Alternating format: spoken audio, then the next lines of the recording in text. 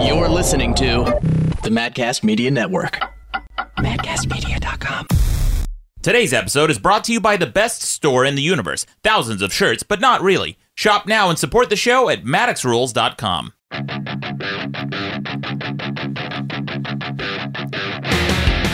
Welcome to the best debate in the universe. Every debate in the universe, from overfished albacore to slamming your dong in the door, with over 4 million downloads. I'm your host, Maddox. With me is the Rear Admiral of Tangents, Ron Babcock. Overfished albacore? And special guest this week, J. Todd Anderson. Howdy, howdy. Hello. Welcome back to the show. It's a big problem, overfished albacore. You ever heard of it? Yeah. It's a big problem. Is slamming your dong in the door a big problem as well? You know what? Depends on the size of your dong. I guess so. I've never slammed it in the door, so I guess it's not that big. It could be an average size problem, too. Okay. Well, we should talk about the debate this week. This week, we're going to be debating what is the perfect movie, and we have the perfect guest to do it. His name is J. Todd Anderson. He's a storyboard artist, director, writer. You've done storyboards for Raising Arizona, True Grit, Big Lebowski. I've done all the Coen brothers from Raising Arizona on. Yeah, amazing. Blood Simple is when I was in college. Yeah. And then I found those guys, you know, and when they were making in Arizona. That's where I ran into them. How did you run into them? Well, I didn't exactly run into them. I was in college, and I had been making small movies. And, you know, I wasn't really a film student, but I was a communication student. And what I did is I went in there and used the film facilities, and I just took classes. And then almost everything I did was on Super 8mm back then, where all the other kids, they were shooting on 16 reversal, 16 negative.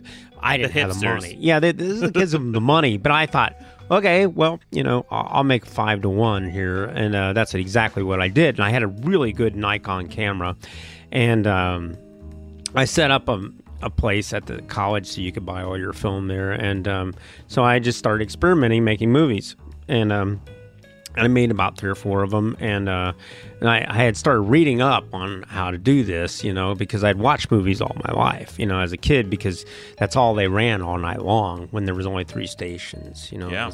They had the film library, and that's what they ran. So I stayed up all night in the summertime watching movies. So when I started taking some of the theory courses, I said, yeah, I've seen that picture, I've seen that picture, I've seen that picture. And I started reading up on it, and I read how Hitchcock had done all his stuff with storyboards. And so, fortunately, I was able to draw. I had been drawing at a very early age. And so, I started making a movie without storyboards. And then I'd make a small Super 8 movie with storyboards. And I noticed there was an extreme difference in how they played and how they worked, you know, for our little audiences in our classes. And so, I stumbled onto this situation at school where I got an idea to make a movie, you know, and I made this small movie. It was about 20 minutes long, and I just went to town as far as winning all the film festivals, the Super 8 movie, you know, and I just took it everywhere, and every time I need $350, I'd have to wait for it to turn around, but because you sent it in a can back then, and that movie just went for me, you know, and wow. and when I saw how the audiences reacted to it, I thought, hey, this is pretty cool. And then secondly, I made money. I thought, cool, because I'm working in a warehouse right now, and it's, you know, working my way through college, 40 hours a week in a warehouse. And so I'd seen Blood Simple at one of the theaters we had in Dayton, Ohio, you know, that's where I'm from. And I thought, wow, these guys, man, they're talking to me. That's what's going on. Because everybody we kind of idolized back then, they were a lot older, like Spielberg, Scorsese, all those guys.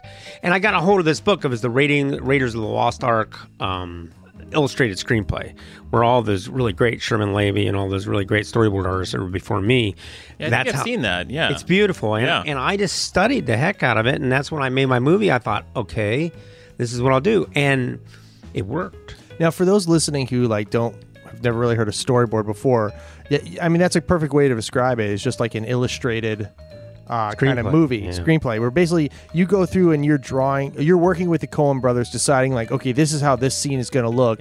And you kind of just draw it in like almost like a comic book. Well, It's not really a comic book because you can't really shoot a comic book. It's really difficult for continuity. But a storyboard, you have to be able to shoot it. Now, the people that you deal with, Ron, they don't have to deal with gravity.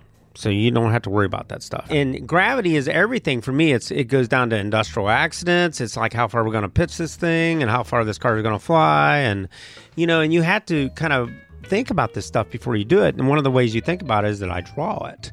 And one of my sayings that I adhere to, and I made it up, is there are only 2 villains in the movies. Only 2. Everything else can be connected Have you seen the Avengers? To those 2 villains. But I mean, conventionally. Yeah. There are only 2 villains. Yeah. Nazis. Yes. And gravity. Oh, I was going to say Nazis and pedophiles. Those are another big one. Well, I have never drawn one of those. Yeah. Do you have a... Well, not even the pendejo. What's his name? Jesus. Yeah. No one talks with the Jesus. Yeah, I had to draw him. Yeah, okay. So we got you up against the wall now. There we go. We got the Jesus. Do you have a favorite storyboard that you've done, or what's the one? Do you have one that you're most proud of? Well, the book that I have out now, it's in there. And then there's another book that Adam Nyland, I think his name is, the English guy. It's a big compendium book of all their films and an interview by me. And it's where the dude and Julianne Moore are in bed, The only reason I think that's my favorite, because it's the only one I can say that's the nicest drawn, because I never have time to draw them really super nice. But luckily on The Big Lebowski, I had a lot of time to draw nice storyboards. And that's my personal favorite, because I think, I can look at this one again. But most of them I can't look at. Yeah, and we should also mention the name of the book. It's called The Big Lebowski, The Official Storyboards. And it is beautifully done. Thank you, Maddox. Yeah, of course. I'm getting cooler here. I'm sorry. Yeah. Maddox, I want to tell you how much thank you very much for that comment. Oh, of course. It's well, beautifully he was telling done. us before the podcast. I thought this was really interesting. Everybody on set had a copy of the storyboards. Yeah. And so everybody knew what you were going for. Right. Well, visually, it was this is what we're going for. Everybody's literally on the same page. Mm-hmm. And I'm like, man, it must be such an efficient way of making a movie. Yeah. The way we've done it, we just refined the process through the years, as we've gotten, I have to keep up with those guys, so I've gotten a little smarter. And wait, so how did you meet the Coen brothers? Because we kind of you mentioned you started doing stuff in college. In college, yeah. Well, when I found out where they were working, I did a couple made-for-TV movies before I met them, and that was just as an idiot in the art department. I painted cowboy boots and stuff like that because I just want to get in the movie business. And then when I heard that they were in Arizona, it's actually Ethan's version of it is in the book, which is pretty much true. But anyway, I figured out. They wrote the afterword. Yeah, that's he explains it in there, because they always think it's really funny that we were starving to death, and always a hilarious story. always a good chuckle. Yeah, and they always make it better because they embellish it and make it much more interesting than what it is, And but anyway, I found out they were in Phoenix. And I was in Texas, and my friend Roger Belk and Roger said, let's go. And I didn't have any money, but he said, let's go. I got my dad's credit card, and that's what we did. And there was a pretty good-looking girl down there I was after at the time. And so we got down there, and, after some problems, we got our jobs, which is too long to mention, but we ended up getting those jobs. And one of the things that got me my job is that Joel and Ethan had seen my little movie, and that really put the icing on the cake. Oh, very I got cool. the job, the little movie that I made in college. Yeah. It was very nice because they told me one day, they said, well, we got to decide whether we like you or not. And I said, okay. And after about 3 days of drawing, when we sat down at the table to work, they go, you'll be glad to know, J. Todd, that we've decided we like you. So we're going to keep you. There it is. As somebody who works as an editor, I find that it is so much more important that you're liked than they can hire anybody who knows how to push what buttons to do the stuff. But it's really I find that in this business, it's you just want to find someone that you can hang out with for 8 hours at a time and not want to just put a shotgun in your mouth over it. it's just because I've worked with people who are like really good editors, but they're just difficult to work with, and you're like, I don't want to hang out with you, man. That's the number one advice I give to people. I just hung out with an animator friend of mine, and he was interested in taking out his pitches and stuff. I'm like, listen, man, this is going to sound counterintuitive, but nobody gives that much of a shit about your idea, even if it's brilliant. They care about you and how cool you are to work with. Because it's like, are you going to be a headache? Yeah. And if you're going to be a headache, you better deliver something that's worth the headache, or you just be cool and then also deliver something that's like awesome. There's like 5 people in this world who can be a pain in the ass and people don't care. And there's like Steven Spielberg, like the tops of the Tom Hanks. You're going to cast them in no matter what. But you remember when Michael Jackson made that last film before he died? Incidentally, I got to work with that man. It was really fascinating. Very cool. And there was one kid who was like kind of arguing with him, and I thought, what are you doing? And he just kept arguing. And I thought, this is Michael Jackson here, man. You're supposed to say, I can make this happen. I can do this. What were they arguing about? I thought, well, it's on the documentary, and there he is. And you could tell, I thought, who are you irritating here? I don't know how long he lasted. Who knows? Get him out of here. Once people find out they are expected to work beyond their expectations. Yeah. And then they'll be successful. That's where you separate a lot of the wheat from the chaff, because you got to work beyond your expectations. Do you feel like successful? Have you been pushed by the Coen brothers? Yeah, heck yeah! Those guys push me hard. There's 2 of them. They can take shifts. One holds me, and the other one beats on me, and then they tag team like in some wrestling match, and they switch off, and then the other. No, not like that. It's not that graphic, but they do. They'll push, man, and I have to deliver, and sometimes. I go into a little bit different gear and state of mind when I'm around them, because if they're not happy, it's no good. When you're working with them, is it like a 9 to 5 thing, or is it just like balls to the wall until it's done? Well, like it just depends on what we're doing and how tight the schedule is. Like the Ballad of Buster Scruggs, there was a lot of stuff that had to be done in a short amount of time. So we had meetings quite frequently, and longer meetings, maybe 2 and 3 hour meetings, because there was a lot of stuff to be drawn. And then I go off and I render them once, and then they okay then I render them again. There's a couple steps in the process. And, like then there's other movies where they're not that hard. Like it wasn't Intolerable Cruelty. That was pretty easy as far as the setups. But like No Country for Old Men and True Grit, there was some very extensive work setups in there, that we had to get done. Because I remember there was a lot of getting it exactly the way they want is what my job is. I don't need a pat on the back. It's I'm getting the job done, and I was always very pleased when it came together, because a good storyboard, if you do it right, and you should know that if you do it right, the thing will just go together. Mm-hmm. It'll just go together. If you know what you're doing when you're making a storyboard, and you know how to, like those guys, they work from the middle out on their shots. They don't ever start from the top of the shot and work down.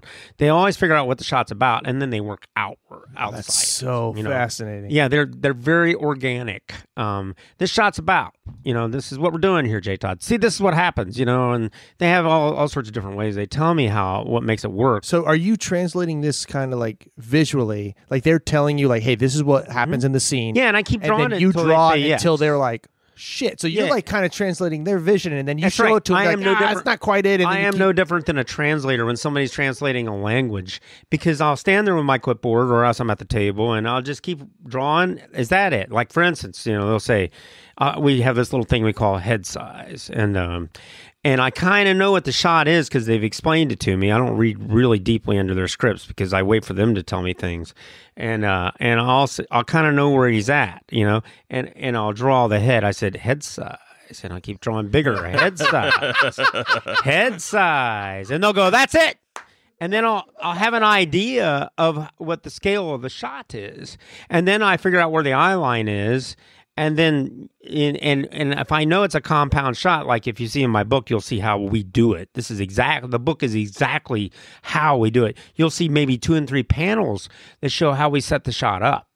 And you follow those panels and you'll get it right, Yeah. It's amazing, too, but because I posted as a thumbnail preview that you were coming on the show, the shot from the movie where the dude is flicking his cigarette butt and it bounces off the window, lands in his lap, burns himself, and he starts screaming and then runs his car into. And that is like shot for shot in the movie. You see that, and it saves so much time, I can imagine, because I've seen director notes, I've seen shot lists, and usually a director, a traditional director will just write out in detail what the shot lists are. But this is just so visual, and you can just literally translate every single panel into a shot. Well, what blows my mind is like, if you ask me like, well, how do you think the Coen brothers make their movie? I would be like, I mean, maybe they talk to like the director of photography and they're trying to plan out the shot and they're smoking a cigarette or whatever. And then they get the shot and then they get it from this angle and then you get it in the room. And it's so like, I honestly didn't know that people kind of still made movies like this where it's like, no, you're drawing the whole movie and then you're basically just going off that guy. The movie is already shot in storyboards before you shoot it. It's like you made all the decisions in storyboard. It's been visually rehearsed,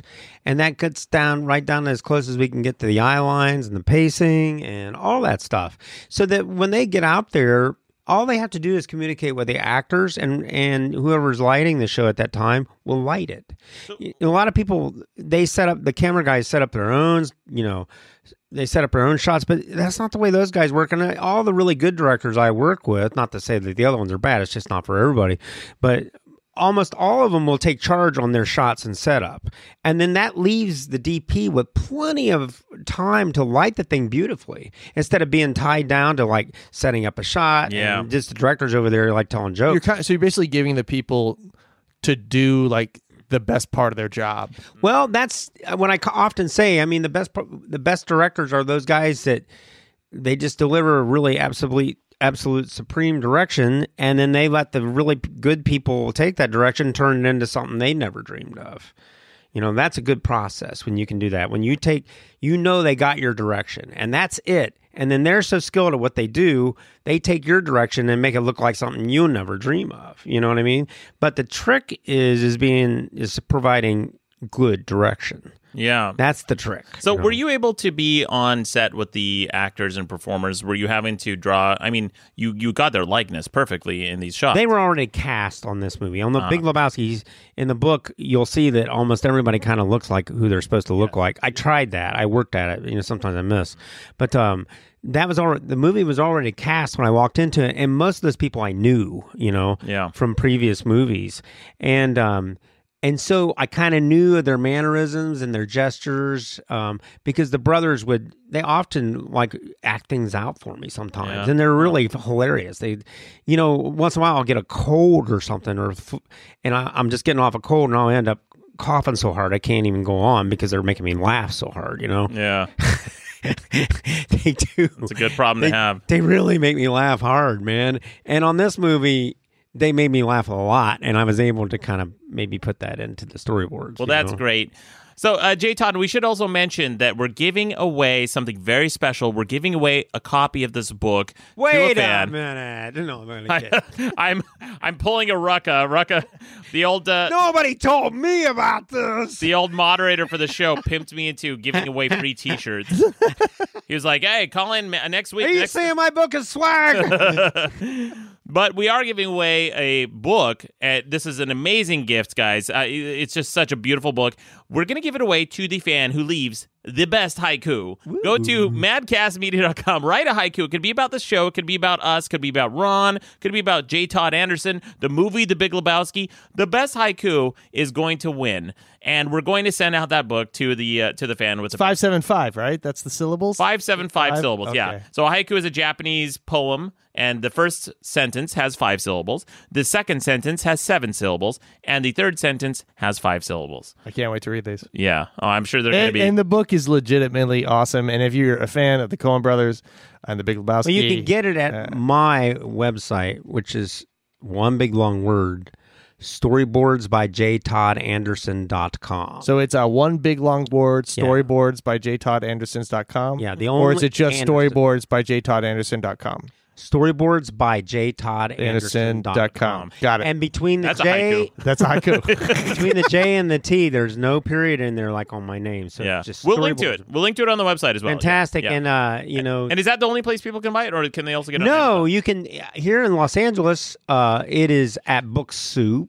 Bookstore I love Bookstore. Yeah, I had That's a signing there. And then it's at that place downtown, Hennessy and something, you know. But you get the bigger cut if they go to J. Todd Anderson, storyboards by J. Todd I get the Anderson. bigger cut, and plus, I can draw a picture in there for you. Oh, I like very that. cool. That's The what I winner like. of the haiku will get I'll sign it and draw a nice picture of the dude, Fantastic. and whatever you inscribe. Yeah. Whoever the winner is, I will draw whatever you wish. Very Oh, cool. I draw with a man. brush pen, like I do in real life. Oh, I like those. And I'll do that for you. And then cool. on March the 9th, 2019, from 7 to 9:30 at a shop called Quest downtown. Quest. It's Quest, and that's in downtown Los Angeles? yes, And right what's the date again? downtown, right around 4th Street. That is on March yeah. the 9th. March 9th. And that's from 7 to 9:30, and I will be signing these books there. Oh, very cool. Very cool. Well, you should check it out, guys. J. Todd Anderson, very delightful. But we should also talk about what we came to debate this week. I mean, you guys are gonna we debate. have to debate. Well, Cool. we're all going to debate, but I've been so interested in Absolutely. the conversation. Yeah. That, we got a big debate. Yeah, speaking of great movies, fantastic movies, we're going to be debating what is the perfect movie. But I should mention that at the tail end of the show, we'll have some voicemail. We're going to have a new Babcock tip. Dude, I'm going to tip you so hard. I'm going to tip Get all a- you so hard this week. Hard tip from Ron Babcock. And we got some quick news headlines and the results from last week's debate. All right. And I'm still saving a shit ton of voicemail for Dreadmere next time he comes in. Because, surprise, surprise, got his ass blasted again. This keeps happening. I don't know why this keeps happening to our buddy Dreadmere. But He keeps opening his mouth. That's kind of what oh happens. man, it's so much fun. I love it. I love that guy. All right, but before we continue, we should hear everyone's buzzer. Here's what mine sounds like. And J. Todd. And Ron. If you hear a buzzer from anyone during this debate, that means someone is disagreeing with someone else or we're just chiming in. But J. Todd, as our guest this week, I'm going to give you first stab at the debate. What is the perfect movie? Well, for many years, we did the show called Filmically Perfect on NPR, and it was we have 129 movies. You can still go to these things. It's perfectmovie.net. Mm-hmm. You can go there, and all our shows are recorded. And my partner, George Williman, who runs the the Nitrate Film Vaults in restoration, I would talk about the more modern movies, and he would talk about the historical aspect of movies. And we have a list of a couple hundred, maybe 300 perfect movies. And every show we'd talk about that perfect movie. Like the first one was, I think it was The Day the Earth Stood Still. And we had 4 rules on that. I hope I can remember those rules. It's been a while. But I actually brought them. oh, fantastic. Why don't you do it, Maddox? Yeah, here you I go. like hearing your voice. Rule number 1 is a perfect movie creates the world it exists in. That is correct. All right. Rule number 2 is It's got tits. Mm-hmm. What? What? Tits? What? Perfect movie? I was wrong. Sorry, my bad. You go. I would say that qualifies. Number 2 is it wholly sustains that world. All right. Number 3 is regardless of changes in society, it retains its meaning and entertainment value. And number 4 is... Oh, I like that one. Yeah, that okay, one. so it has a little staying power. That's the first rule on this list I agree with. I'll tell you why I disagree with those. And then number 4 is a perfect movie is never placed in any preferential or numerical order. Each film is perfect by its own scale. I would agree with that as well. What's that last one? What do you mean by that? So a perfect movie doesn't have to compare to any other perfect movie. Okay. Like a All right. perfect movie, I would say like in the... It can live in and of itself. Exactly, yeah. So because a perfect horror movie is going to be different than perfect dramatic comedy or something like that. Mm-hmm. I would say, or a perfect action movie. I would say each genre could have its own perfect movie, but they don't have to necessarily be one perfect movie from that genre. Just a perfect movie. And we even had cartoons, like One Froggy Night is a perfect cartoon. We had short films, Ashunda Lanu, I think that's how you say it, So It's not a perfect pronunciation. no, I can't remember. How do you say that? It's not. Maddox? No idea. What's the movie? No I one- don't no even one know what knows. movie you're talking about. It was where they cut the donkey's eyeball, and make you think this person's What? Oh, that movie? Louis Benuel. there's- Louis Benuel. I've seen that What are you clip guys before. talking about? Oh, yeah, the only reason What movies are you watching? We're only cutting reason- the dog eyes open. No, it's awful. The only reason I know this is a thing is because Pod Awful, this guy who he used to do. Yeah, there's another podcast. He used to do a show on the Pot network. awful. Yeah, I used to do it on the show on the network called Cringe versus Cringe. When I first came across this guy, I started watching his podcast, and it's so well done, his podcast. But the intro to it had that shot that you're talking about, J. Todd, which is someone slicing an eyeball open with a razor. And it is so off-putting that I tried to turn so many people onto the show, and they couldn't get past the intro because shot. Well, it was Louis Buñuel and Salvador Dali, and they were it's awful. They were talking about surrealism, and so this girl's like sitting there, and they just take a big straight razor and they cut her eye, but it was a donkey's eye. That's what it was. But that was so unnerving to watch. Awful. But my point is that it's a very short movie by Louis Buñuel, and we consider it a perfect film. What would you say the perfect film is this week? What would you say your pick is? Well, I don't have a weekly pick. I mean, just right for the sake of this debate, because I got one. I think we hardly ever. George Williman and I, we never commented. Most of our films have been out of circulation for a while. There was hardly. I remember The Iron Giant was the latest one we had, given it a perfect movie kind of wreath. But I must say, Jordan Peele's movie from last year. Get Out. That is a perfect movie. Wow. I mean that right. movie talks with the language that will last. It succeeds all those. Now George is not here because George and we have to agree on this stuff. But I'm pretty sure that he would agree because there was nothing like it last year. No, Jordan Peele could go anywhere he wanted with that movie, and he did it imperviously. The true mark of a really great person is their vision. And like we were talking about the Wright brothers. The Wright brothers were way ahead of everybody in their own vision. Well, that's where Jordan Peele is. He is so far ahead in prejudice and everything with that movie. It's just it's well ahead of his time, and I think it will retain its meaning for years. It really will. Yeah, he's a brilliant guy. I should mention, I know Jordan Peele, and I think you do too, Ron. You may have met him. I briefly met him a couple times. I hung just out through the comedy scene, and it was like so pleasant. Yeah, he's just a pleasant dude. He's a great guy. He's super nice. I hung out with him. We used to play Murder till like 9 a.m. And this is like real like inside baseball stuff. But we used to go to this another performer, Susie Barrett. We'd go used to go to her place, and we'd play Murder till like 9 a.m. We'd start at like 10 p.m. the night before and play for like 12 hours, and everyone's passing out. What's Murder? Murder is basically it's like Mafia, Werewolf, all the games where somebody is a murderer around a table, and we all have like to, that murder, like so the non-video game. You're talking like dining room table. Room table, yeah, like a dining room table. So we'd play that for hours, and he ended up like dating a friend of mine, but then like went on, and his career is just skyrocketed. That guy's on the cover of what's the magazine, Rolling Stone or something now. It's crazy. Regardless, whatever he does, or I don't think Spielberg has ever really topped Duel. If you watch Jaws, it's just big Duel. That's what it is. What is Duel? I've never seen Duel. I've never seen Duel. What's Duel? Duel is one of the most incredible movies ever made. I've seen the fuck out of Jaws. So if you're telling Duel is like Jaws, I'm on board. Oh, it's better than Jaws. You shut your mouth. There's 2 sharks. Instead of a semi-tractor trailer truck, it's a shark. Okay. And plus, if you watch Duel, which is a perfect movie, I might add, if you watch it, if you get the right version of it, Steven Spielberg will actually show you how to make very big, slow things very fast. And he's taking all these tricks of cinema that were passed down to his cinematographer at the time.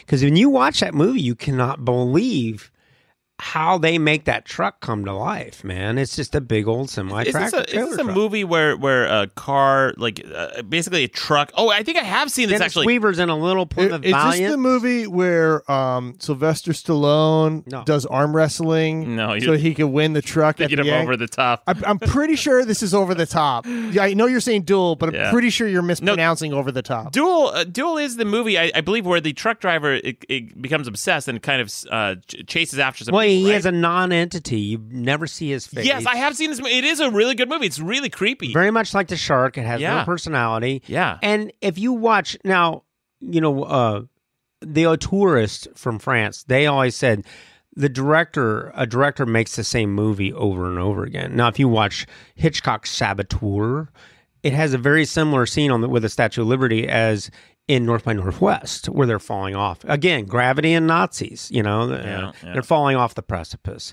And they claim that the director makes the same movie. Now, I must say, from my own experience, when we did No Country for Old Men, I called that the catalog of Coen, because almost every shot in that movie was something that they had worked with and had great deal of success with in the shots.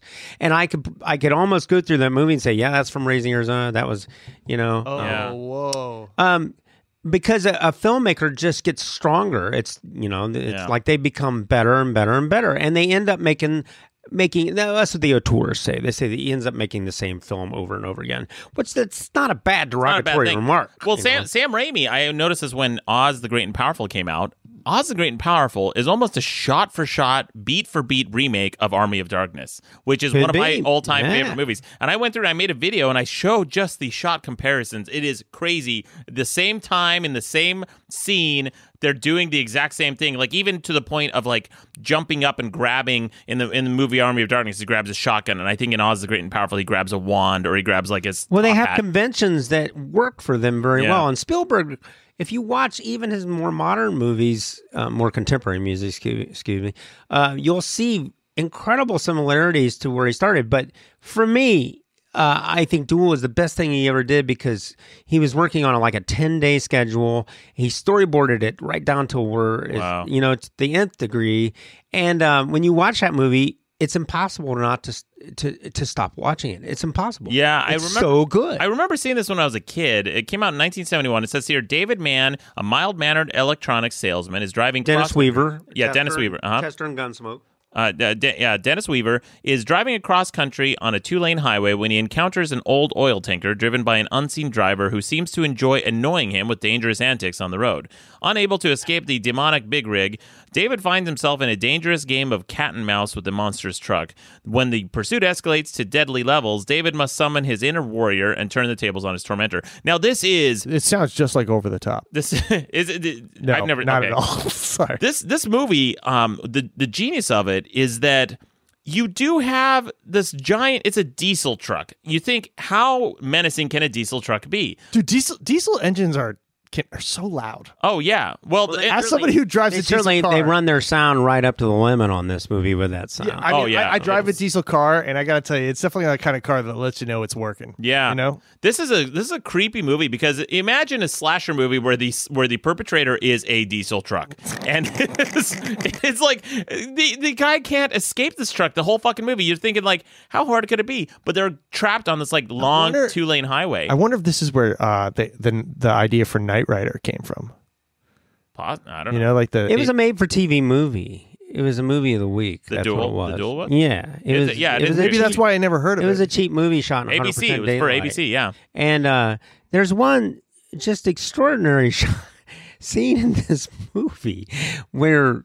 Dennis Weaver is this haggard guy, just very much like he played in Gunsmoke. This haggard, Miss Marshall Dillon, and the semi truck. He stops at a railroad crossing, and the little things come down, ding, ding, ding, ding, ding, and he's sitting there, and he's beat this truck, and he's so relieved, and then out of nowhere, the car, it's a profile shot on the side, gets rammed forward, with a big loud boom, and he looks in the mirror, there's the diesel semi pushing him into this train that's coming by, and it just keeps pushing him in there, and Spielberg just plays this audience, like Hitchcock said, like a piano, and that movie is just, to this day, it's absolutely flawless and seamless, Yeah, all right, good pick. Get Out and The Duel. Those are, some of the things I can pull off the top of my head. Just Duel, yeah. Well, I've got to pick two. Ron, you want to go next? Sure. Okay. Man, I gotta tell you, this has been tough. I've been what? Already? No, I just seen it for words. I've been thinking of God damn it! Hey, I don't think viewers know that you have those little wire things hooked up, and every time they do that, you get electrocuted. It hurts. Ron's getting shocked. I just want to see mine work too. I wanted to to me, a perfect movie. I mean, I know you guys have your list, but to me, a perfect movie is a movie that I can watch. The first time I watch it, I don't know what's going to happen. Because I think that's the problem. Is a lot of times I watch movies and you know what's going to happen. again, thank you for the support. And B, I want to. It's a movie I can also watch over and over again. And so I think back and I could just name my favorite movie. I don't say my favorite movie is a perfect movie, but my choice is The Great Escape. Ooh, The Great Escape. That is a movie I can always watch. To your point, the villain are Nazis. Nazis are gravity. I'm going with Nazis. Say Todd Anderson's rule: 2 villains, Nazis and gravity. And there's just Nazis and The Great Escape. I remember it was a movie I watched when I was a kid. It was an old movie. I was mesmerized. I just watched it the other day. I've never seen it. What is that movie? Are you high? You've never seen The Great Escape? Dude, The Great Escape is a movie about a group of soldiers in World War II from the British and the American forces who get stuck in a Nazi prisoner of war camp. And one of the code they take is that even if you're captured, you still got to try and fuck shit up because you can pull resources from the enemy. And so they're always trying to cause trouble. And they have this idea of tunneling out of the camps. And they do this huge, long production where they all learn German. They all kind of forge papers, and they're all different people who work together to tunnel out of the camps and to hide it from the Nazi guards. And then comes the point, and it's based on a true story where they actually tunnel, and the day they go out, the spoiler alert for those who haven't seen the movie, but it doesn't go quite according to plan, and they have to disperse. And I mean, even though it's based in truth, I didn't know what happens at the movie, and I want to tell you, but I don't want to tell you because just watch the fucking movie. It's a great fucking movie. I love spoilers. And I won't spoil it for you. I'm gonna look up the ending. I'm gonna spoil it right now. Why would you do that? I just love it. I'm literally telling you something you would enjoy. I know myself. I'll spoil the movie. If I know the ending to a movie, I'm gonna spoil it.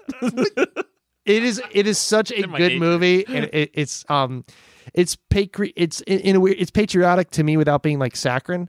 Yeah. And it's Steven Spielberg's favorite movie. That's how I found out that they sold Chicken Run to him. Remember the animated movie Chicken Run? That's a great movie, man. Great movie. That's a perfect movie, and this is the way they pitched it to Spielberg. Really? They went, "It's The Great Escape with chickens," and he went, "Okay, let's do it." Huh. And that's how they got that. And that movie is actually literally The Great Escape with chickens. So, are you a fan of Chicken Run? I like chicken. And I know you don't like. You don't like running though. No, I don't like running. That's true, Rod. That movie, one of the most famous scenes in that is Steve McQueen jumping the barbed wire on that movie. Yes, I have seen that. He didn't do all the stunts. He didn't do the big jump, but he did. He was a huge motorcycle racer. He was an adrenaline junkie, and he just they wouldn't let him do that one final jump, and that scene that makes the whole movie that scene, because it's so dramatic. Him trying to get away from these guys, and every time I see that movie, I think, oh, he's got to get away this time. No, yeah, it's like when you watch Hoosiers, you're just like, are they going to win the big game? Yeah, of course they're going to win the big game. But it keeps you on your edge. Bridges of Toko Rio, William Holden, don't get in that jet, man. They're just going to shoot you down again. All right, you guys got some good picks. You got Get Out, Duel, and The Great Escape. These are all good solid. And I almost said an affair to remember. I don't agree with it being perfect, but I tell you what, it's one of my favorite movies because it was on the playground and bicycles and stuff like that. And I was just thinking about that movie the other day because it's such a cool movie. And got a great score, really beautiful. And but it's not on our perfect movie list because it's been kind of been done before.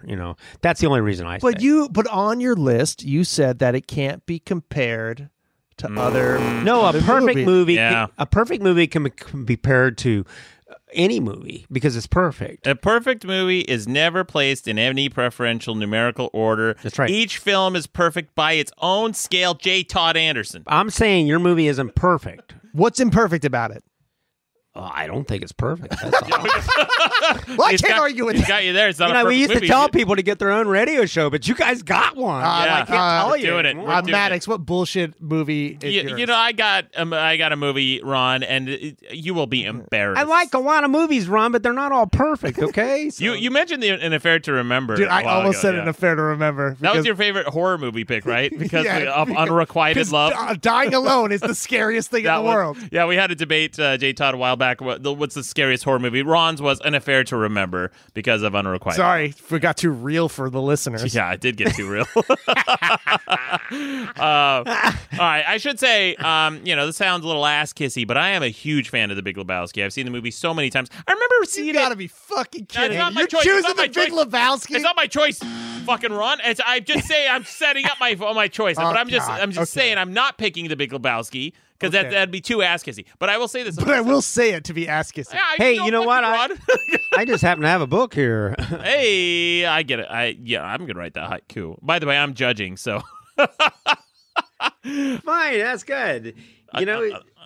On the mic. Oh, that's fine. That's good. Yeah. I'm all for it. So, no, but the first time I saw The Big Lebowski in theaters, I walked out thinking, it's okay. And then I watched it again, and I was like, that's pretty funny. And I watched it again and again and again. It's one of those movies where I just kept laughing and getting more out of it every time I watched it. And I guess that's how that cult following started with that movie. When it came out, it made like 39 cents. It didn't make, because I saw it in a little indie theater in Utah. I saw it, first time I saw it, I was in college. I was at my best friend Rob Sibley's house, and we drank White Russians whenever the dude drank White Russians, and I did not see the end of it.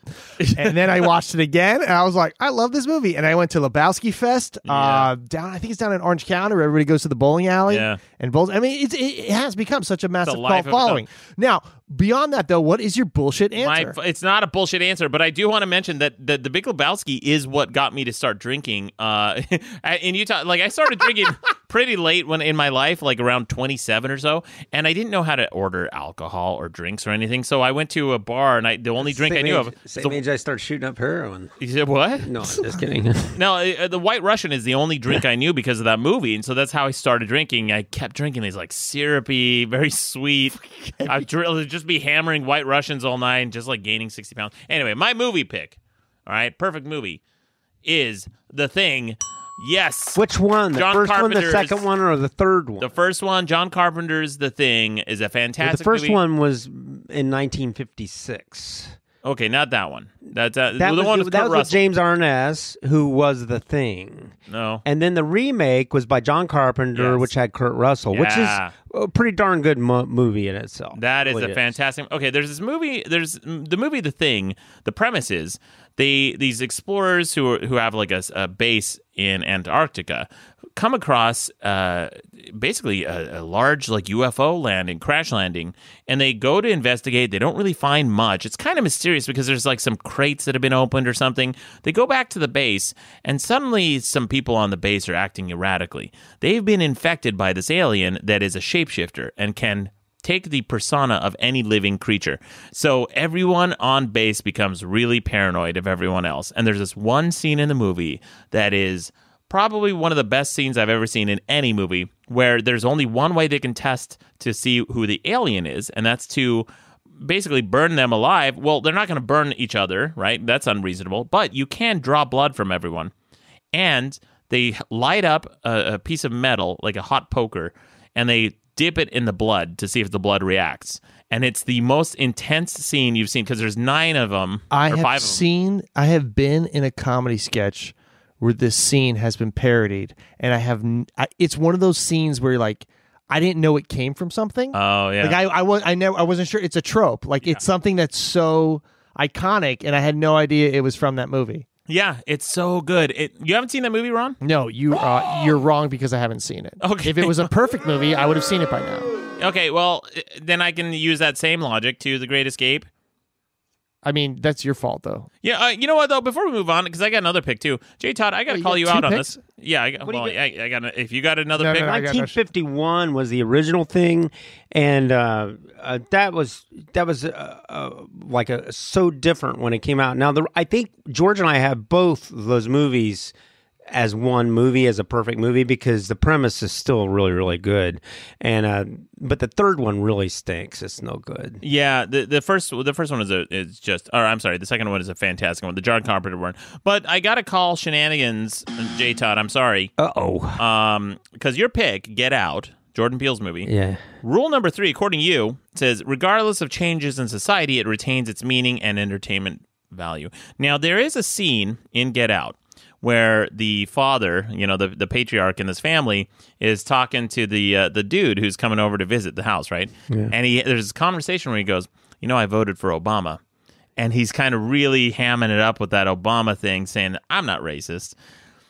I don't know You how think that dates the movie? I think that'll date the movie. Yeah, I got to tell you, like I said, we're cowards, and we always wait for the thing to get plenty of age on it before we declare it. But I was so moved by the perfection of this movie and how he was so in tune without offending anybody because he was so far ahead of them that I took that risk on that picture because that could date it. You're right, Maddox. It could date it. But I got to tell you, I don't know of anybody that's thinking like him nowadays. People making genuinely movies. Yeah. Making movies and amusement park rides and shit like that. I enjoyed the shit out of it. Yeah, it's a great movie. It's but also... you do have a point there because of it dating like, Black Klansman. He put all that footage in from just recently, and they were still shooting the movie.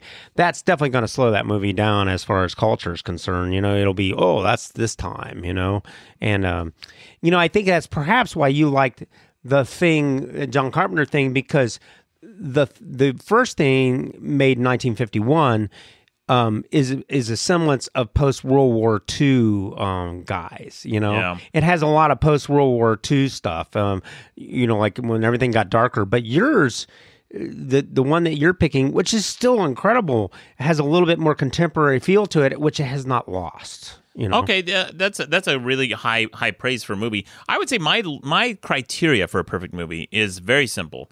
It's would I change anything? Do I get a boner? Well, then there's this website called Pornhub. You guys don't have a little spring noise in here, man. You should have a spring noise. Whoops. No, not that one. Wait. There we go. Dreadmere swears that I'm doing that on purpose every time. I really do get those confused. But very similar.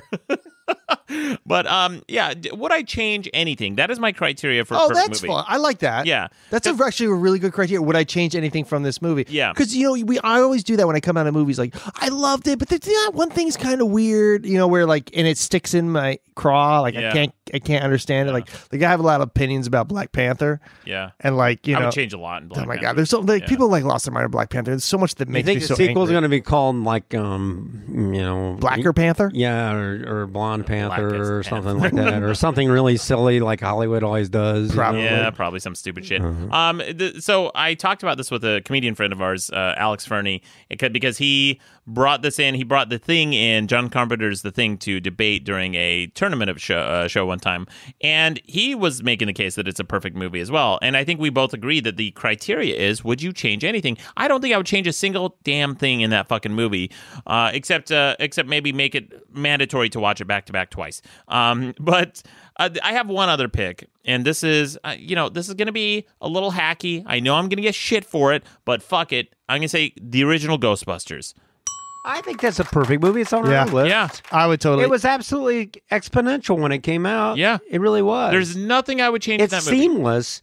It's like the Blues Brothers. It just goes, man. I was working for a website once where we were like doing this series where we would add ourselves into movies, like green screen style, and just like make cheap jokes. Like we did like Titanic kind of stuff, and just kind of like pick the low hanging fruit of the scene, like like the Titanic shot where like he's drawing.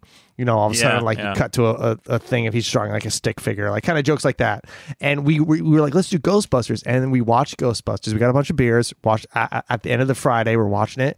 And we just were like, why this movie, like you can't add anything to it. Like it just felt weird because it was like perfect the way it was. It was a great movie. Yeah. Ghostbusters follows our four rules perfectly. I think so, because Ghostbusters does feel very contemporary. It's also one of those movies where the aid of cell phones doesn't change anything, because for all intents and purposes, there's nothing I think that cell phones would have added or changed in that movie. What, did they use it in the new one that came out?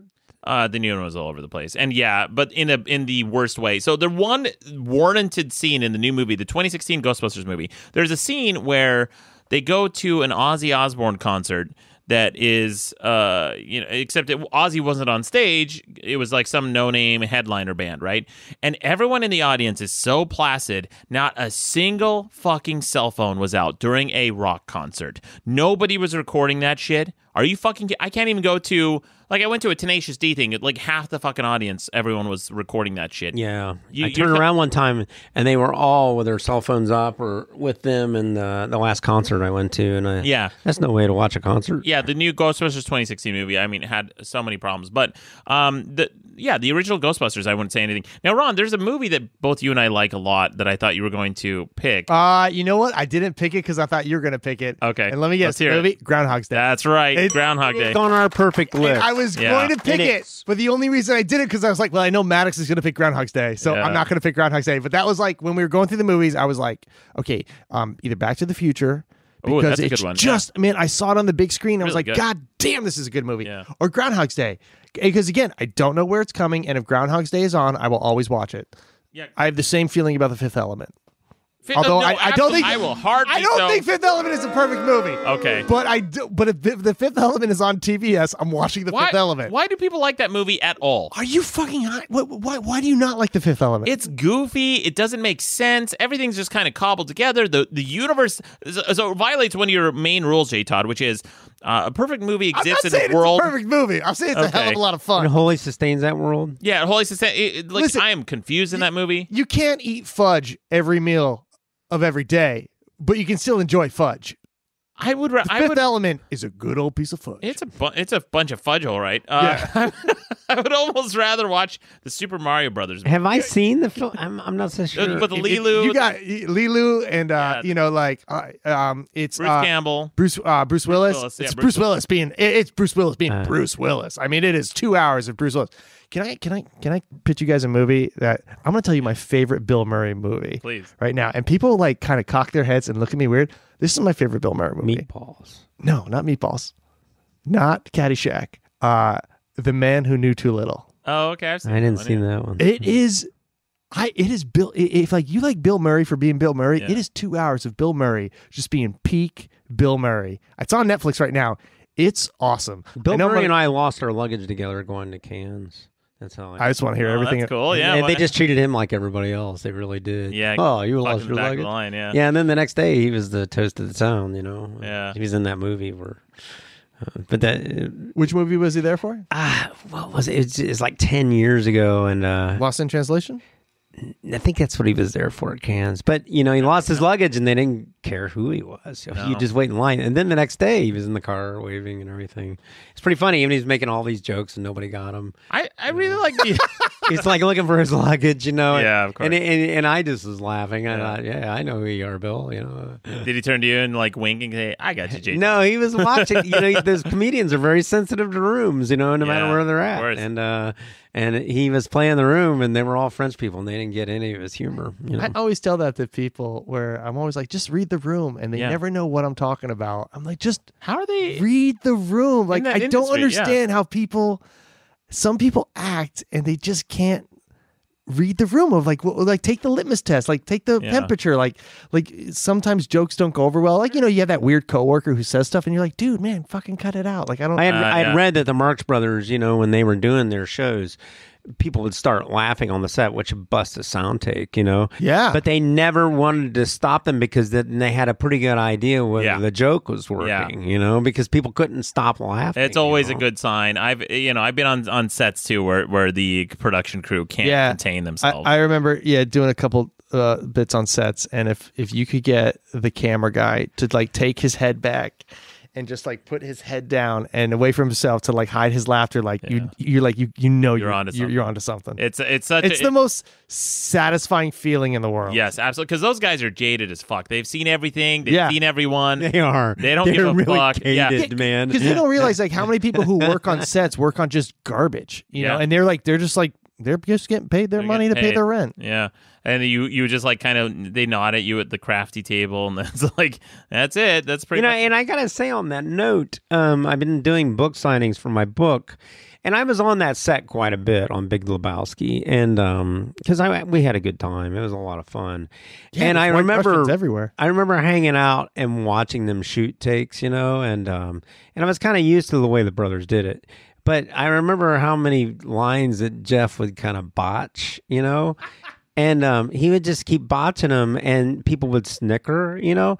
And then the other day, I was at a book signing, and they had that movie playing, you know, while I was doing the signing of the books, and I'm hearing him when he's in the car in the limousine, you know, and he's got all the stuff in there that he supposedly botched. I mean, they kept that stuff in there. You know, now I'm actually starting to watch the movie a little closer. The takes that he botched, they kept in there? Some of them are in there because they were funny. You know, because he goes into that dude mood and you know, they're printing money, you know, basically because he's just going to town. And I was sitting there thinking, they left that stuff in there 20 years later. You know, it's like that old Gary Larson Far Side cartoon where the Lone Ranger, he's in a nursing home and he looks up Kemosabe and it says, you know, asshole, dumbhead. And he's finally figuring that out, you know. What the? That's but that's what I thought. I can't believe they left all that stuff in there, you know, because I remember the day they shot it. I thought, okay, it was funny, you know, and I'm sitting here trying to sign these books and I'm misspelling stuff. I thought, wait a minute, they didn't do that, did they? I saw Pulp Fiction again the other night, and there was some scenes where you could very clearly tell that what's his name, Travolta, John Travolta? John Travolta, yeah, there were lines where he very clearly botched them, but Tarantino intentionally kept those in, I think, because you can tell he stumbled over a word or something and he just picked up the sentence and he kept those in, and it felt so much more organic because that's the way people talk. Yeah. I'm tired of seeing movies where you have this perfectly scripted, perfectly constructed sentences at the dinner table during arguments. You don't hear those false starts. You don't hear stumbles and stutters, and I kind of miss that. The other side of the fence, if you go see Star is Born and the actor in that, Bradley Cooper, he's always got mouth down. You can't even see his mouth. I keep waiting for my mom to come out and just, you know, slap him and say, "Hey, look at me." I can't. You know, I've seen most of the Best Picture nominations this year, and A Star Is Born is one that I haven't seen.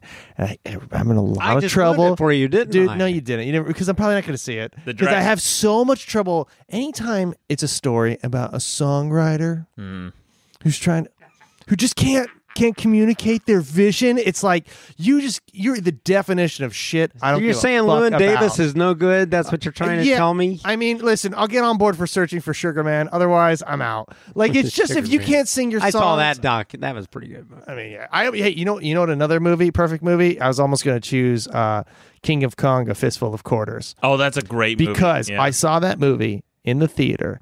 And there was about 12 people in the theater. I was on a date. King of Comedy? King of Kong. King of Kong, A Fistful of Quarters, about Steve Wiebe trying to break the Donkey Kong world record against Billy Mitchell. And I saw that in a theater, and something happened in that theater where I have never felt so closer to a bunch of strangers in my life. And as we were in a giant theater, there was maybe 9 to 12 of us. As we walked out, we were all high-fiving each other. Yeah. In Los Angeles, which can be a jaded place to see a movie. Yeah. And I've never felt closer to a group of people I've never seen again.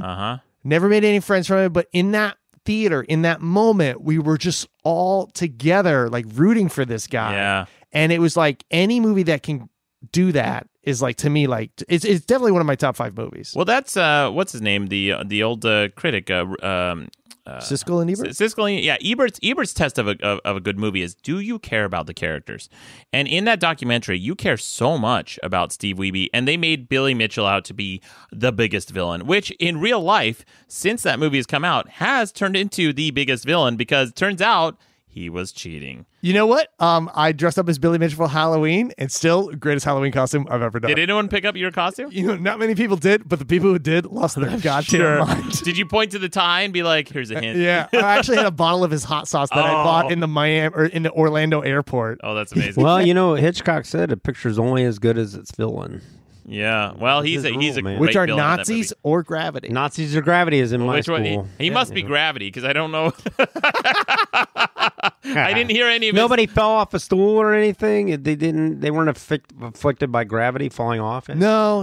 That's almost most of the time. That's what happens is they fall off of something and hurt themselves. Well, guys, that's the debate this week. Vote on madcastmedia.com. A lot of movies to vote on. Yeah, a lot of movies. We got double movies. Yeah. I'm choosing one. So you guys have movies for people to vote on? Yes. So the audience will be voting, and since there's 3 of us and we've thrown out multiple movies. We'll pick one of the other movies that we threw out there. But J. Todd, what your movie pick is either Get Out or Duel. Which one were you going to go with? I'll go with, since you pointed out my discrepancy in Get Out, you are correct because that could date it, and I am standing out on a limb on this, and George isn't here. So I'm going back to Duel. Are you sure? Because more people have seen Get Out, so our audience is... Well, I think they should get out there and see Get Duel, Out man. Duel. Give them both. Get Out / Duel? Yeah. Okay, we'll give them both. That's the first time, and like I said, George and my friend George, who usually does the shows with me, he's not here to agree with me on Get Out. He could disagree, but I got to tell you, in many years, I have not seen a contemporary movie shine like that movie shine. Listen, movie, if J-Todd gets 2 movies, I want to do The Great Escape / An Affair to Remember. Remember, okay. Yeah. And Is that a Affair to Remember? Is that a comedy or is that a horror movie? I mean, it's like life. It's everything. Okay. I think I'm going to go with The Thing, and against The Thing, I either want to do King of Kong or Groundhog Day. Which of those two? Do Groundhog Day. Groundhog Day is is just absolute. Right. There's nothing like it anywhere. It's never been done. Movie. All right. Well, those are the options, guys. MadcastMedia.com. And don't forget, leave your haiku because you will win a fucking book. Yeah, that's right. We're not fucking around on all the the show. original storyboards from the movie. Yeah. Big Lebowski. Kicking the shit in the high gear. The Big Lebowski. Amazing stuff. All right. But moving on, we should get to a Babcock tip. Ron, what do you got for us this week? Guys, the tip, super simple. It is going to maybe add about 10 seconds worth of work to your life every day. But it's going to cost maybe $1, a one-time fee of $1, but it is going to improve your taste. It is going to my taste in what? Women? Food. Okay. Your taste of food. It's going to make you feel fresher, and it's going to make your breath smell better, and it'll actually keep you healthier. Huh. This is a tall order, buddy, for $1 and 10 seconds a day. You got to get yourself a tongue scraper. Oh. Okay.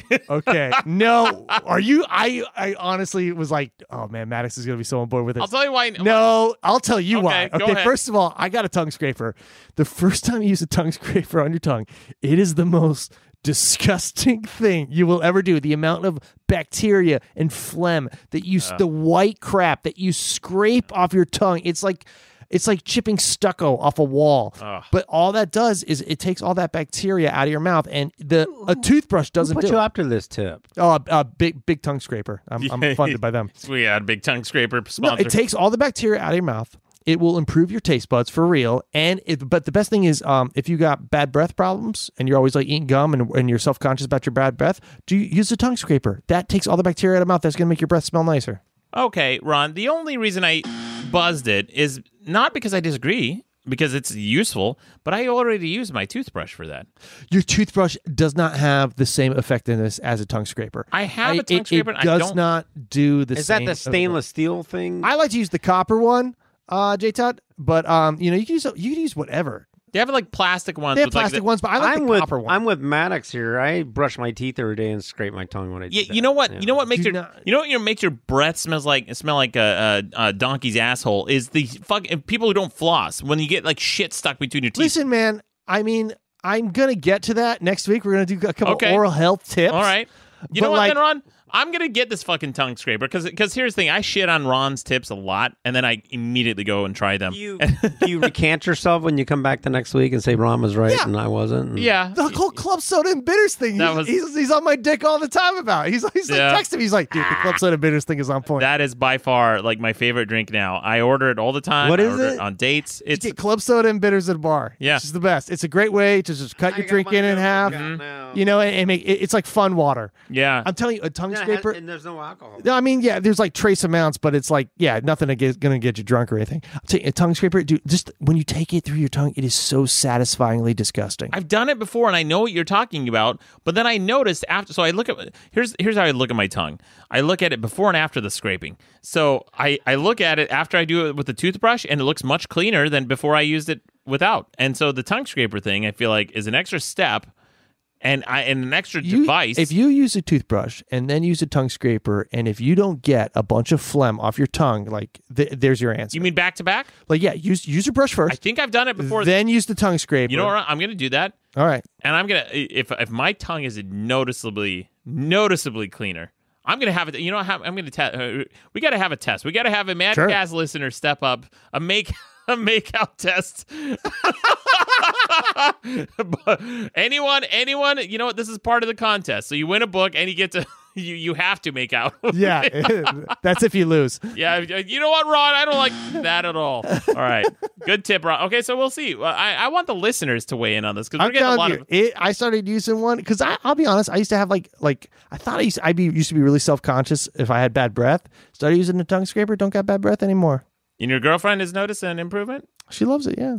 Huh. No complaints. I'm gonna ask her next time we hang out. Don't prep her. Just before things happen, does she say, "Did you use your tongue scraper?"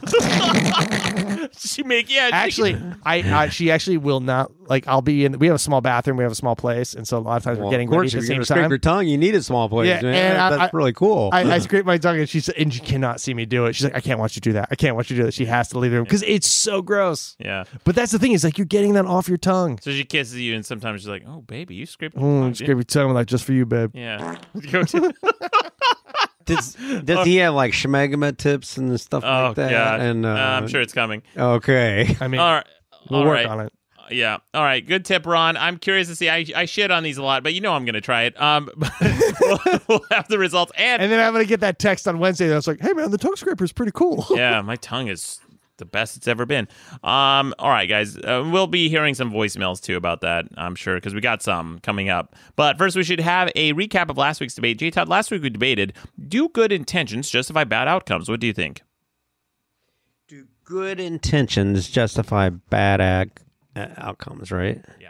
Well, good intentions, man, they're just like the road to hell. You know, it's paved with good intentions. That's what people say. And, you know, some people actually think that they have good intentions. It's already done. They don't have to do anything because they fulfilled, you know, some sort of mental engagement that they thought about it. That's you know? a great argument. We didn't have that last week. That's interesting. Well, they do because then they feel okay about it because they were aware of it. So therefore, they must have done something. That's the problem with, I think, raising awareness that I wrote a whole chapter about this in my book, which one of the callers called in. He's like, Maddox, how come you mention your book so much?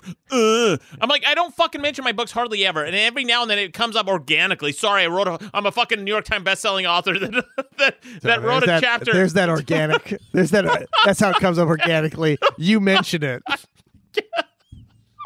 You know what, though? I did write a chapter about that, J-Todd, and it's like, I did point out that raising awareness makes people feel like they've done something, even though they haven't, and that's a problem. And that's just the tip of the iceberg because you know you don't do anything. Action diminishes fear, man. You just got to start doing something. Yep. Well, we put the question to the audience. It said, "Do good intentions justify bad outcomes?" And with 82% of the vote, no. That's it. 82% just overwhelmingly no. I agree because it's false. I just thought it'd be a little bit closer. That's all. No, I get it. I get it. Whatever. Shitty. That's a good argument, though. I think that's a really good argument because this very town we sit in is just chock full with good intentions, you know. And that's true. I'm telling you, man, it's the road paved to hell. Well, speaking of good intentions, that's what fuels Ron's Babcock tips. But we had a caller call in and lay it on me. Talk about, well, you know, this caller's for you, Ron. Here it is. Hi, this message is actually for Ron. I'm a university student, and I found every single book that I needed for a class in the library. So I took your advice, went to the library, and got all of the books. And a day later, I got an email saying that I needed to bring them all back. So I went and asked them what the fuck I needed to give the books back for because I've only had them for a day. And they said, oh, somebody else wanted it and put a request in, and I have to give it back because for some reason, because I already have it, isn't a good enough excuse that I can keep it. So fuck the library. Now I have to go and buy all the books anyway. So, yeah. Maddox, keep doing the great work. Rob, fuck libraries. Rob! Yeah. You got my fucking name wrong! Yeah, you know what that reminds me of? Is when you're standing in line, you finally get up there and the phone rings, the guy takes the phone. And, you know, it's like, oh, she got all those books and now she has to bring them. That is such, I agree with the caller, that is such bullshit. Yeah. That is such bullshit. You didn't mention Ron. Rob, you mentioned... Shut the fuck up!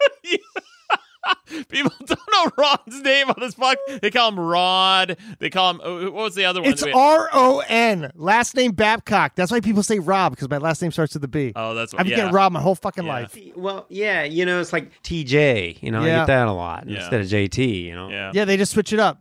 God, I'm so sorry that happened, but please just, don't turn this on libraries, man. Do it. No. Go out and buy the books. Buy every copy of your book that you need, because that's the way that you get more books. How about this? How about everybody goes out and buys Maddox's book, and then once you do that, I am here to shamelessly plug Maddox's books because he came over to Hail Caesar and brought all his books. I thought, wow, this is really cool. Well, hey, listen, how about everybody buys Maddox's book, everybody buys JT's book, and then once you do that, you've satisfied your book buying, and then you just go to the library, get every other book for free.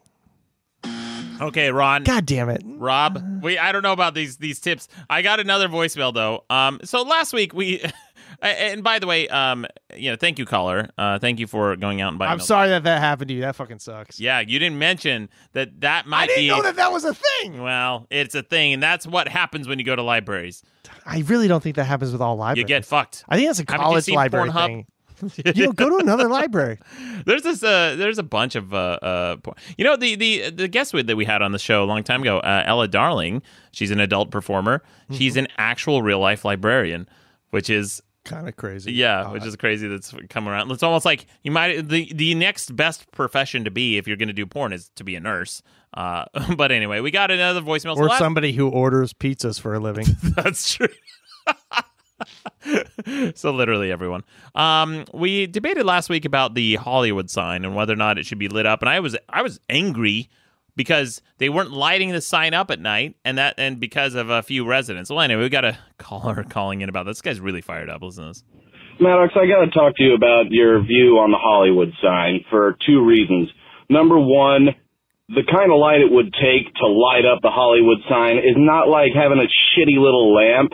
It would be bright like fucking daylight. So I can tell you, living in Alaska, it gets daylight bright all summer long, and shutting your blinds doesn't do shit. Blackout curtains don't do shit around here. I have to tape black garbage bags over my fucking window just to get it to be dark so I can sleep at night. So I can understand why they would say, you know what, don't put up a giant goddamn spotlight outside of my house so some asshole can see an ugly sign.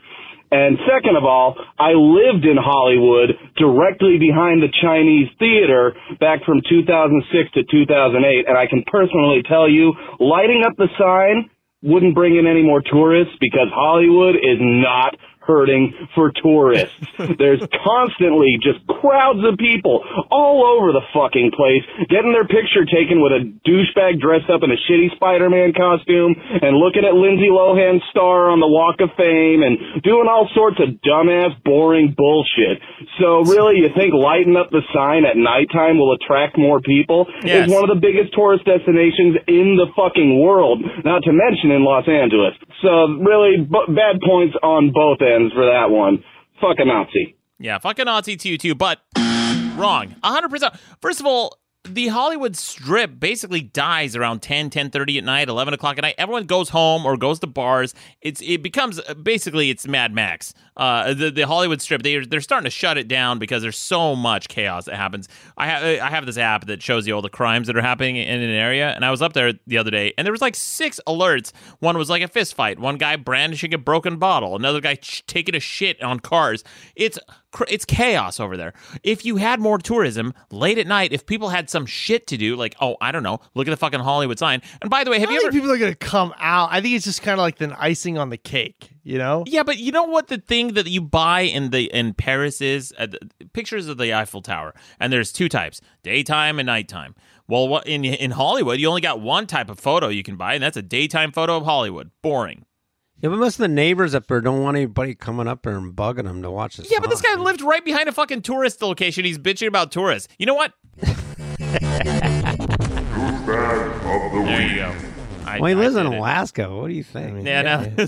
Went from Alaska to like the biggest tourist destination on the West Coast. Chase the moose, buddy. There's nothing else to do. And also, like, I don't buy his argument about, like, I get that Alaska has like pure daylight and you can't block it out, But the lights that would light up a Hollywood sign, that's pretty location specific. Yeah. They like movies like that all the time. It wouldn't be a problem. And those lights are going straight up, so it's not all-encompassing daylight. You know, it's not like those lights would affect a very few number of households around the sign, where the daylight in Alaska obviously affects everybody. So it's like, that's kind of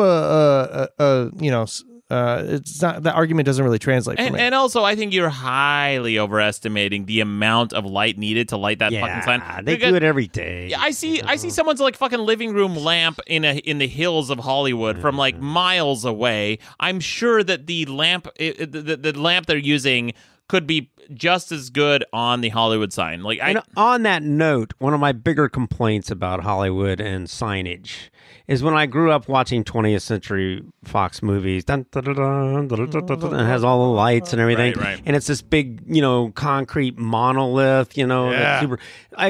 When I first got out here, I went over and looked at it. It's a cardboard sign. That's all it is. Just a big dumb sign. It's the actual Hollywood sign? No, the 20th Century Fox, in the front of their gates. I thought they were going to have this big concrete monolith with all the lights flashing around.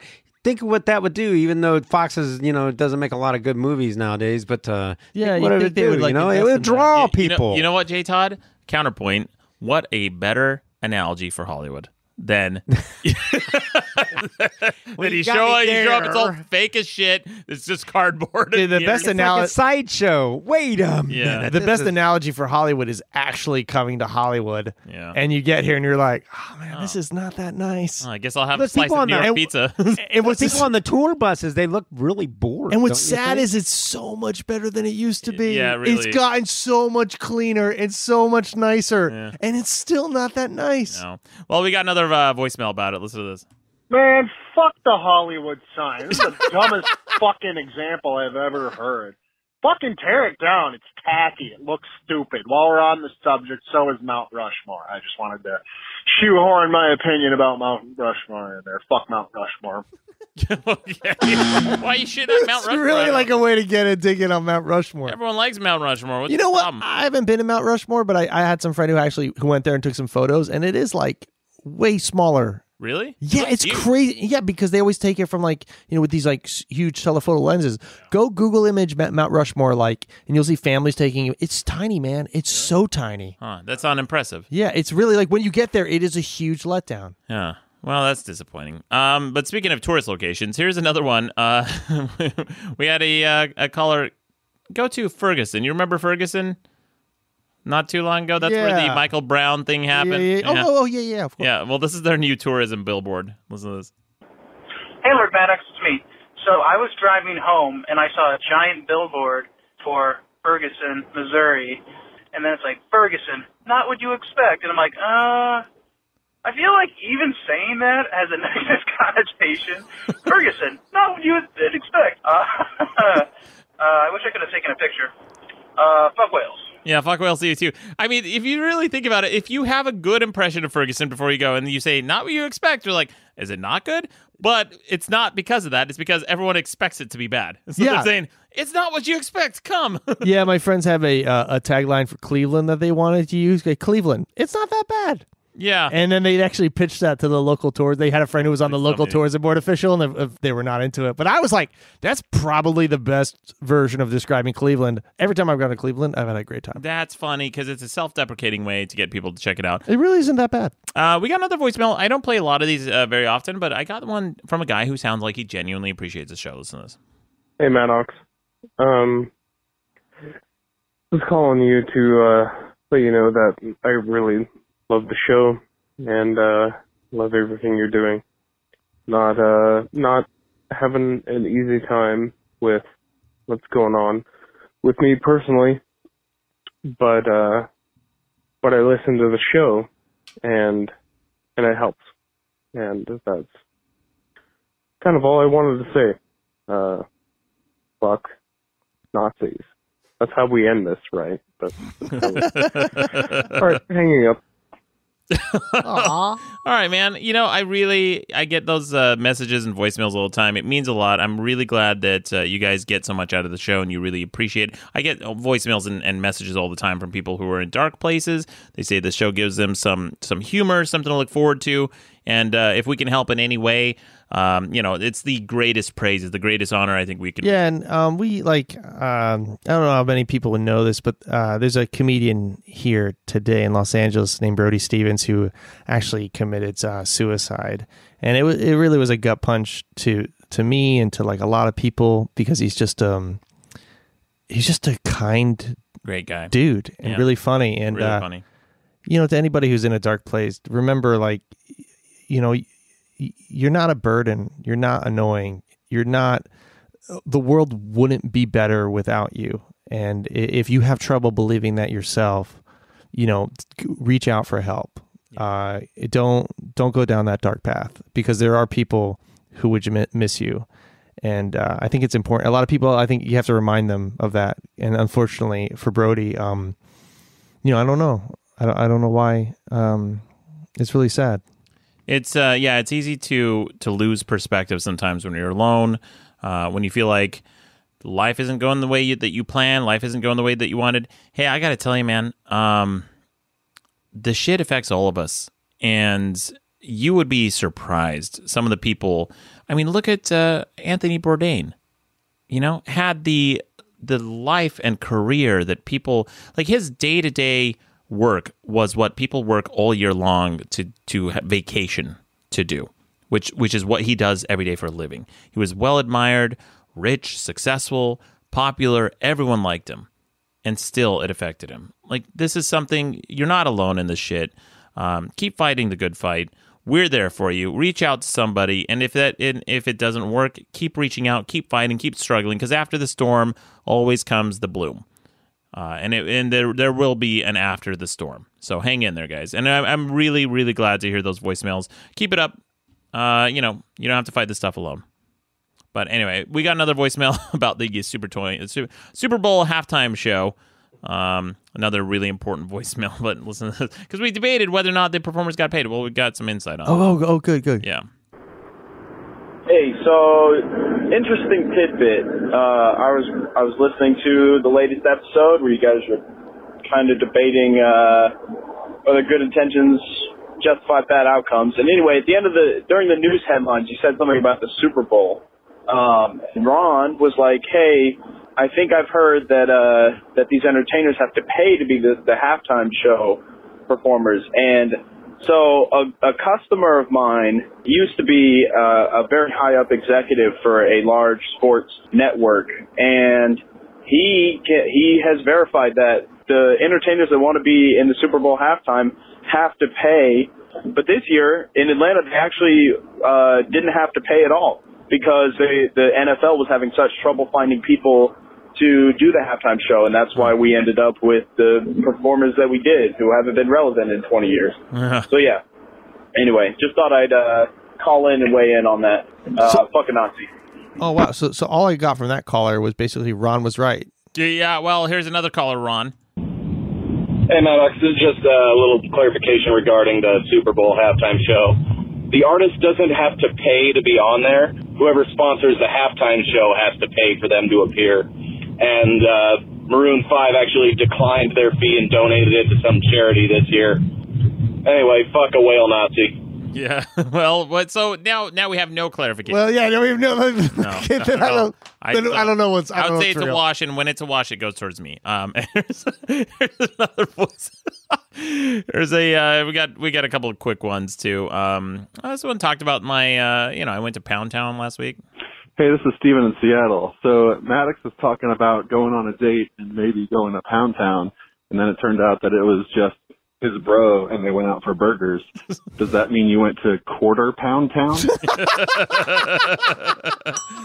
Correct. And one last one. We get corrections all the time if we misspeak and pronounce something. I don't even remember what this is about, because there's no context for this. They always do. They call in and they don't give us any fucking context, but they're correcting the shit out of some minor thing I misspoke. Listen to this.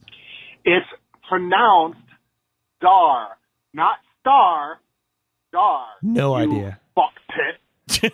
Yeah, what the fuck are you talking about? What did I say? Star Fox? Yeah, it's like one of those people when they're tweeting, they're like watching The Bachelor and they just tweet, "No way." Yeah. And you're like, I'm not watching it.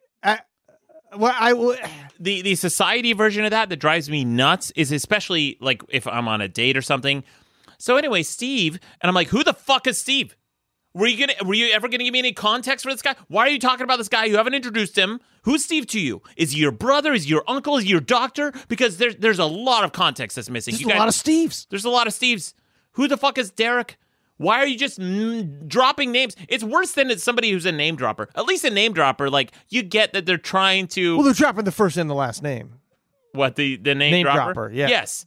But at least that, you know that they're just doing it to seem more popular and to social proof themselves. But a name dropper who drops the name of just their friends without context is inconsiderate and not human. Something about them is a little less human. They're not part of society. Wow. Yeah. I Civilization. mean, yeah. Falling apart. That's people say world peace starts the level head that you have on your shoulders. Thank you. I want to be social proof. That sounds pretty cool. Well, you got to do is name drop. Anyway, guys, we should get some quick news headlines. I got a couple quick ones here. At this fast food drive-thru, the person taking your order might not be a person at all. Yeah, is it one of those shapeshifters from the thing? I wish. Man, I would fucking order the shit out of some food from a shapeshifter. This says, though the drive-thru gauntlet has broken. Gauntlet? I think they meant to say gauntlet. Yeah. It's totally not gauntlet. Yeah, the sfgate.com, guys. Get your shit together. The gauntlet has broken many a fast food worker. The newest employee at Good Times Burgers and Frozen Custard in Denver will not be feeling the heat anytime soon. That's because she's an artificially intelligent voice assistant. Emotion-free. Use the word she. Yeah, that's what it said here. Yeah. It's SFK. Should be too. it. Yeah. Emotion-free and immune to stress. Yeah, you know, in this world of like pronouns, everyone gives a shit about pronouns.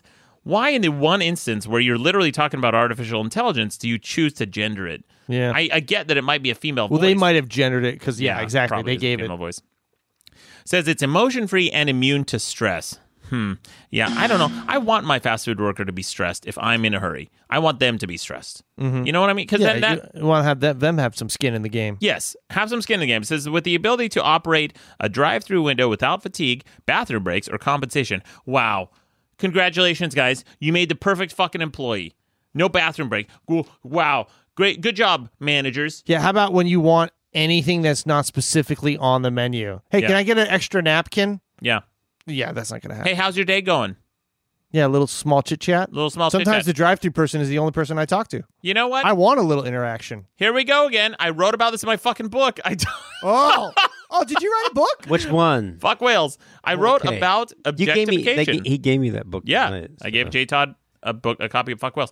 I wrote about objectification and specifically sexual objectification. And I said that we objectify people all the time. And this is an example. This fast food worker... We literally, Jesus Christ, we have literally turned this fast food worker into an object. So you are objectifying human because I said the one thing that kind of separates us from objectifying humans and treating them like machines is that small little chit chat we have at the beginning of them. Now they've taken that away. So you're literally objectifying a fast food worker. You don't even have to talk to them. You just... Yeah, but the value is always in the objective, not the quality thereof. Well, what do you mean by that?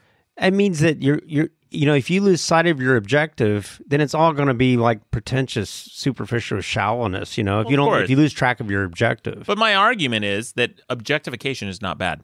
The only reason people say sexual objectification is bad is because they think sex is bad. Well, that's their problem, man. We're not concerned about that. I agree. The AI assistant has endured months of testing, but officially began handling the restaurant's breakfast orders last week. If the fledgling assistant runs into any technical issues, the transaction is handed off to a human employee inside the restaurant. That makes sense. I mean, you're going to run with robots, and it's going to learn, and it's going to get better, and it's going to be a thing in the next 5 to 15 years. Is you're going to see a large part of the workforce being replaced by robots. I called Spectrum for some customer service, and it still does that condescending fucking thing where after you give it some information, it's like, what's your phone number? What's your account number? You give it to them, and then it plays that little noise like, it's like, I'm not an idiot. You know what I don't like about that? It's like, are you trying to be cool, friend? Like, hey, what's going on? What's your name? And I'm like, which one is it? Is it a person or robot? Because you keep going back and forth. Yeah. You got to give me, go down a path. Because you can't have both. Yeah. Can you just give me all bleeps and bloops? Yeah. I would prefer a phone call like that. Where it's just like, give me your State name. your name, please. At least then it's fun. It's campy. Yeah. But now I agree, Ron. Now it's like, I'm having trouble finding that. Yeah. Yeah. Yeah, like I can hear the machine crunching. It's like a weird, like, it's so fast. It's like, yeah. Yeah, but not fast enough for me to be impressed. I would like love, my home computer is faster than that. I would love to interview the sound designer who had to build that, because that went through like a lot of work goes into that, like the sound. One of the things I can't figure about television and movies where their computers always make noise. Yeah, ours don't make any noise, but always on. I've been watching the Maddox Travelers. It's got this old ass PC. Does it make noise? Yes, it runs like a diesel engine. It's like the semi truck in that movie I love, Over the Top. Yeah.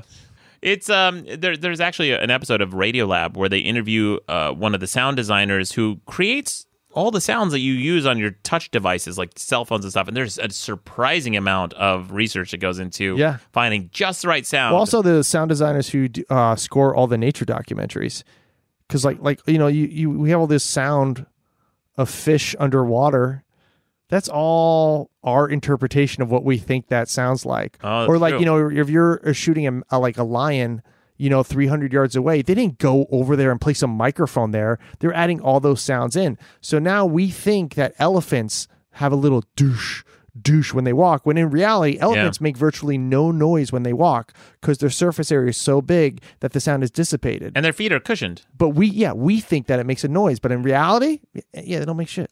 That's why after 9/11, like all the conspiracy dipshits were like around the Pentagon, they're like, yeah, it sounded like a missile. I'm like, how do you fucking know? You're an expert?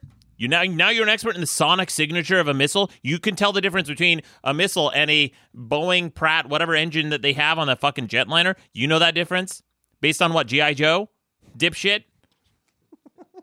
Anyway, this article goes on and says the AI never gets offended and it will just keep talking to you in a very calm and friendly voice. You know what? Fuck you. If I'm pissed off and they're talking to me calm, the worst thing you can do is talk to me in a calm voice. Is not register how I'm feeling. When I call Expedia and they do the voice activated thing and it doesn't give you the touch tone options, my every answer is fuck you, fuck you, fuck you until I get an operator. I hate talking. I will not talk to a machine. Well, they're never in this country either when you talk to them. I always ask them, where are you at? Yeah. And they'll say, Guatemala. India, yeah. Yep. Almost every time. We got one last story here. It says, zombie rat cyborgs controlled by the human mind in Frankenstein tests are steered through a maze in a bizarre experiment. Jesus. Yeah, this is from thesun.co.uk. It says, scientists have created mind-controlled rats that can be directed through a maze by the power of human thought. Researchers implanted microelectrodes to the rat's brain and connected it to the brain of a human volunteer who was hooked up to a computer. Unbelievably, when the human manipulator thought about moving their left arm, the rat turned left. The same with the right arm. Blinking sent signals to the rat to move forward, and after continuous research with 6 cyborg rats, the scientists were able to direct the rodents through incredibly complex mazes. Now, I was shocked that kits like this exist right now on Amazon that you can buy to experiment with cockroaches, and it is every bit as gruesome as you can imagine because you have to do surgery on a cockroach. And they show examples. They show you that, it comes with like tutorials and stuff. But I looked at the tutorials and there's no way to remove this implant from a cockroach. Once you put it on the cockroach, you can kind of control this thing with an app on your phone and control the cockroach, make it go forward, left, right. Yeah, it's crazy. Look on Amazon. Hey, Where do you look? What do you look like? Cockroach control device? I don't even know what I was searching for, but I came across this thing and I went down the rabbit hole of like and they all have like really low reviews because like animal rights activists have bombarded it with negative reviews. And I'm not even sure where I stand on this thing because it is gruesome. The instructions, like you gotta get a scalpel and like cut the cockroach's head open and like some weird shit, put like kind of like tape it to its electrodes and some weird shit like that. But yeah, you can control animals now with electrodes. Well, you implanted. can control cockroaches and yeah. rats. And rats. What do you think of this? How useful is it? I don't know, man. I didn't even know this stuff was real. Yeah. It's good for a prank, I guess. Yeah. Who would you prank, the rat family or your family? I think the rat family. What? Just make the rat just walk into the den, and the kids are like, oh, Papa's home. And the rat's just like staring at them like in Get Out, like, get out. And you just make the rat like walk into the desk. I would like probably try and like I would be one of those like those weird film guys who tries to recreate Ratatouille shot for shot. Oh, with mind control. I'd have like the rat on my head underneath a hat, and I'd be like, I'm thinking like, I gotta move your left arm and chop. Yeah. Except the rat's like crying in every scene because it is creepy. It's not. You know what? Creepy, you know what's creepy is not so much what it is now, but what it's going to be. Because we're going to learn more. It's going to become more efficient. It's going to become more powerful. And then you're like, I don't know, man. It's kind of a sign of things to come. You know what they're going to fucking do with this shit? I guarantee they're already doing this. They're probably doing this shit with dolphins and whales and fish to send in to spy on enemy submarines and things like that. Because animals are the thing that get through their defenses, their radars. Man, you're right. Yeah. Dude, I think that I could see that. If they could figure this out on dolphins are super smart. They could like There's a movie, Day of the Dolphin, George C. Scott. They were doing that, What's that? The movie The Day of the Dolphin. They send the dolphins in there to do all the military. Oh, did they? Yeah. Well, and then there's Flipper. He's faster than lightning. What is Flipper? Faster than lightning? He's really not faster than lightning. No one can see he's smarter than me or something like that. Yeah, that's the song. He's faster than lightning. He's really not faster than lightning. He's dolphin fast. No one you see is smarter than he. I think there's plenty of things that are smarter than Flipper. A lot of things smarter than Flipper. Like even I shit on kids. I shit on kids all the time. I think the average child is smarter than. Do you go to school and really do their day, man? Yeah. There's a lot of things smarter than dolphins, way smarter. Kids. Yeah. Dipshit dolphins. Fuck dolphins. All right, guys. J. Todd Anderson. It's an honor, a pleasure having you on the show. Man, it was really nice of you guys to have me here to help me hustle my book. Where can people find the book again? Storyboardsbyjtoddanderson.com. And we'll link to it. Big long word. And leave a haiku on the website, guys. Madcastmedia.com. Leave it on. There's a Facebook comment option on there. You can also, I'll also open it up to Facebook comments on other posts as well, because I post this on my Maddox Rules account, my Maddox page, Maddox University. It's all over the place. Madcast Media Facebook page. But we'll be having the results of that soon. I love it. And let us know what you think of Ron's Babcock tip. I'm really curious of the mouth scraper thing. Yeah, I'm going to run out and buy one tonight. Yeah, it'll cost you like 50 cents, and your breath will smell better, cheaper than breath mints. Yeah, well, are they biodegradable? I mean, everything is at some point, right? Everything is eventually. Yeah. Anyway, guys, that's it for this episode. Thank you again to the Rear Admiral Tangents, Ron Babcock. Hey. Thank you to the honorable guest, J. Todd Anderson. My pleasure. Thank you, fellas, for having me on here. But most of all, you're welcome. Hey, fuckface. It's Step. Step. Just say Step. Dude, it's not Stepis. It's not whatever the fuck you think it is. It's just Step. No idea. Jesus, dude. Yeah, what do you... I have no idea what he's talking about. Yeah, and did you hear how he started out the voicemail too? Listen to this. Hey, fuckface. It's Step. Just, you know what? Just context, man. Just Give a us some little bit of context. Yeah, doesn't matter how I screwed up. How about some context? Yeah, who said what? When? Referring to what? Yeah. Hey, Maddox, it's Steve, not Dwayne. Great. Okay. Don't know idea what you're fucking talking about. Hey there. Don't forget to subscribe to Madcast shows on iTunes, Stitcher, or your favorite podcast app. Okay, bye. Madcast Media Network.